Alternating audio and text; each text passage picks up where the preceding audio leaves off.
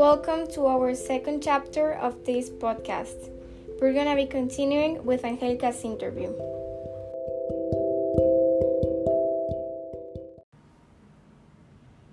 Hi Angie. When you were thinking to make this amazing project, what were your expectations and what do you achieve? Well, as I was saying, at the first time, I was thinking about selling cookies. So, I wasn't thinking of this big raffle. But then when we were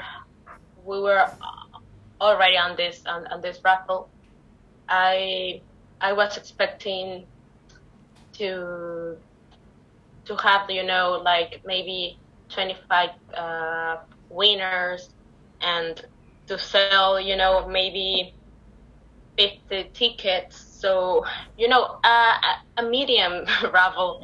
But then the girls were like, no, we need to do this like real big. So Fernanda, one of the girls that were in my team, started to text local stores in Instagram, and I was really surprised because the people didn't know Fernanda, and they were like, yes, I would like to help, and yes, and please call me, and we can organize this, and I can give you the prizes, and I was like, oh my God, they don't know you, and they trust you, and they trust us. So I felt like we had a big responsibility to get this done well, because people were trusting us, and of course at the end we had more than 100 prizes, so my expectations were smaller. I didn't expect that. But then at the end we collect around 35,000 pesos. Yeah, around 35,000 pesos. And when I was checking the account and the account, and I read 35,000 pesos, I was shocked, because I was like, oh my God, this was made by 7 young ladies and 80 donators and lots of more people that wanted to do something for these kids for these children with disabilities. So that's it. I was really, really excited about what we have achieved. It was great that a small project came up to a very big one. Yes. And what did you learn from this experience? Of course, I'm just talking about the funniest part and the great part of the project, but in the background I had some bad days when I thought this isn't working, and I think we should just end this here. And those days that you were like, oh my God, this is not gonna work, we're not gonna collect that amount of money. And so I really learned to trust the process. Things do not get done in 2 days, so we have to work on that. And the first thing I would say I learned was to persist, until the end. Okay, maybe you're not selling the tickets you thought you were going to sell, but go on and do not quit, and you need to finish what you have start. So that's the first thing. And the second thing I've learned is that young people are the answer, but young people are the answer, but we're really used to the idea that great things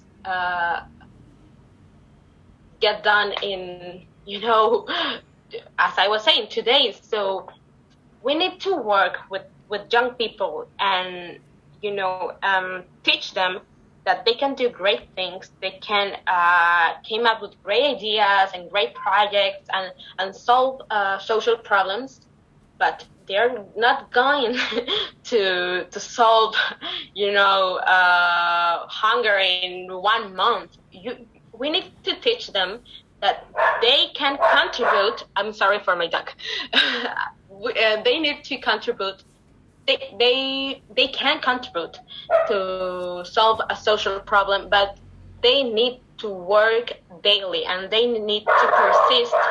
And I'm really sorry for my dog, but don't worry. There's something. Well, but we really need to work on that to teach them that it requires hard work. It requires organization, and it requires people that do not quit and people that do not give up in the first days, and I think that's what I have learned. And also that more hands are better, and we have 2 hands, but if we share and we ask for help and we start to talk with people, but we need to start having real conversations and real talks with our friends. We're always talking about, I don't know, Kendall Jenner and models and Netflix, but what would happen if we start to have real deep talks, the famous deep talks, because that's where it all begins, when we start sharing this feeling, these deep feelings that we have.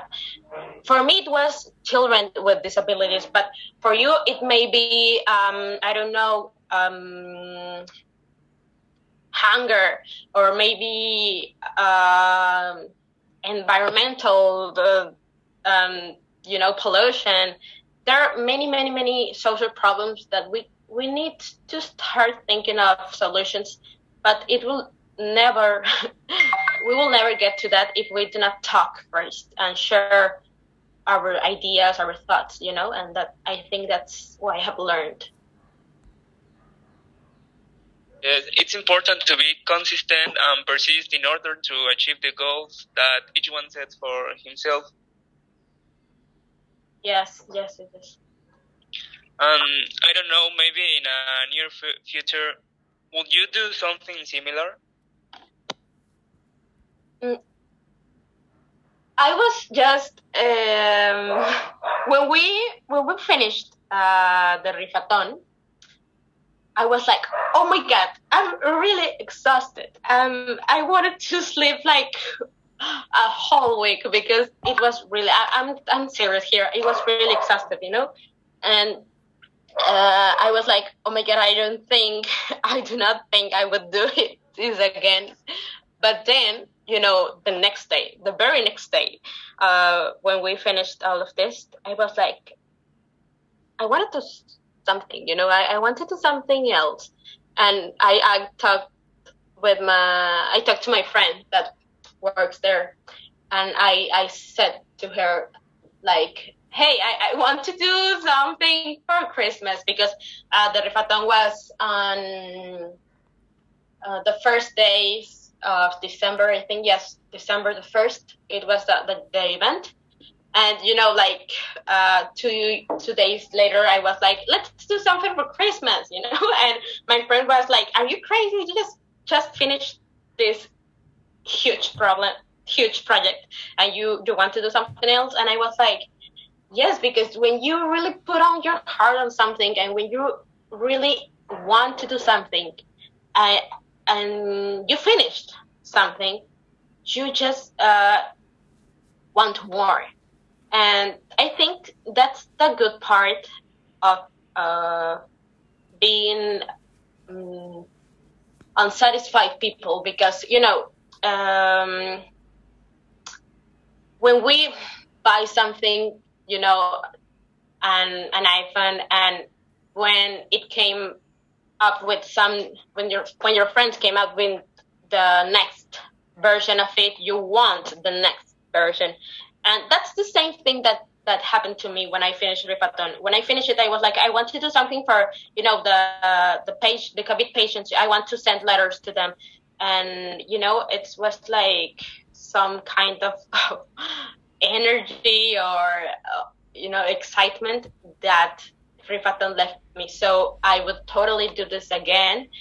And I would like to, if they ask for it, or if I am able to help next year, I would love to do it. But not only here in Teleton. Teleton is not the only foundation you can help. It's just one option, a really good option. But if you are concerned about poverty, you are concerned about hunger, or maybe pollution, or or maybe violence, politics, I don't know, whatever you are you have interest in, go for it, and start do something, That feeling of satisfaction must be incredible, and we would love to be part of your future projects and help more people. Hi, I'm Kayla, and a question I have for you is, how much time did you put on this project? How much time did you dedicate it? Okay. When the idea came up, it was like maybe the second week of October, and we did all the publicity and the marketing part maybe the first 3 weeks, and then we started selling tickets from the last days of October to the last week of November. So it was like 1 month and a half, maybe 2 months, that we had to do this. So I think it was so little time, because it was a big raffle. So we had to work fast and hard, and that's it. Oh, yeah. Well, that's incredible. Congratulations for your dedication. And we were also wondering, if we want to support, which will be the right way to do it? And you're talking about to support Teleton? Yes, or any other volunteering. Okay. Voto Teleton is like every December, because that Teleton event is every December, so Voto Teleton starts like in September, so that by December we have already achieved the goal of the year. Last year, in 2020, we didn't have any specific goal because of obvious reasons like COVID. But each year we have a specific goal, specific amount of money to achieve by the end of December. But of course, during the year you can't donate and you can give any kind of contribution. But talking about volunteering, right now we have Club Amigos Teleton, but in Zoom, before the pandemic, but I think Bere had the experience also, and every summer, and also 6 Saturdays from October and from March, every Saturday we went like to work with the children with disabilities and to have activities with them and like helping them in their rehabilitations. That was before the pandemic. During summer, we organized a summer camp for the children for the patient of Teleton. And I think that's the most incredible part of the whole volunteer part. But right now, of course, we do not see the children. We do not see the families. So we have these activities every Saturday with the kids. And if you are if you would like to volunteer here, you can talk to me, and I will love to send you the information. But about donations, you can just call, and you can just go on to Teleton website and go in the section of donation, and you can donate the amount, whatever amount you want. So it's really easy. It's really, you just need to Google it, like teleton.com, and do it. But I would love to invite you to participate in Club Amigos Teleton, because it's not the same when you donate and you do not know the families, and you do not know the stories, and you do not know the background. And it's really, really incredible when you donate, but you also know the kids. You know how difficult it is for them to go to their rehabilitations and to persist and to be better each day and do not give up.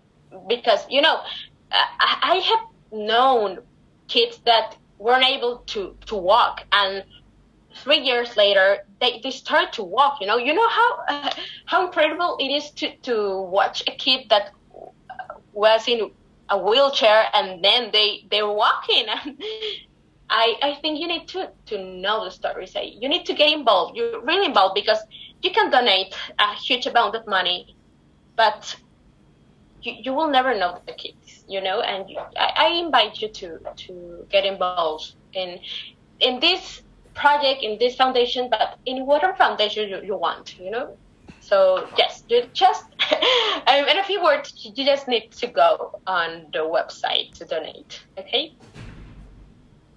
Okay, well, thanks. We will have this on count, and I'm sure it's a great experience and so pretty to do this, and it really takes nothing to help. So thank you very much for all this information. We will have it on count. And you're also a really big inspiration to all young people and young entrepreneurs. How do you feel about this? Well, I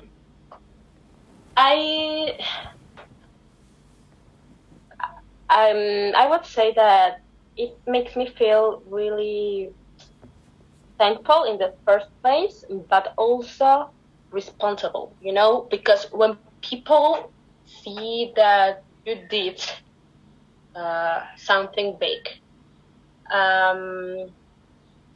you have the responsibility to be not just to get them involved in what you're doing, but to inspire them to do their own things and their own projects and their own initiatives, so that when you are not here, they can also do big things, without you. And I think that's the most difficult part, because it sounds beautiful when people start telling you that you're a great girl and that you do incredible things, and that you are like a very kind person, and they start like saying these great things about you, but I think that you don't have to just listen and say, yeah, I'm a great person. I did something big. No, the real challenge is that, okay, you did something big, but when you are not here, the people that are left here will also do great things, but you need to inspire them so they can do it by their own, and not only like following you, but to be, if you led something and you became a great leader, you need to make more leaders, and that's how I feel about inspiring young people. And I'm really glad that you invited me. But yeah, I think it's a big responsibility. No, thanks you to accepting this interview, and we really take you as a big inspiration to all of us, and congratulations for everything you have achieved. You really are a great inspiration for all young entrepreneurs, and you are also a person with a really big heart, and we would like to thank you for being here today, for sharing all of this. And from Motley Podcast, which is Monse, Diego, Bere, Carla, and me, Kayla, we thank you so much. And also thanks to all of our listeners, and stay tuned for the next chapter, and follow us on Facebook and Instagram as Motley Podcast. Thank you very much, Angie, for all of this. Well, thank you, and good luck with your project and your podcast.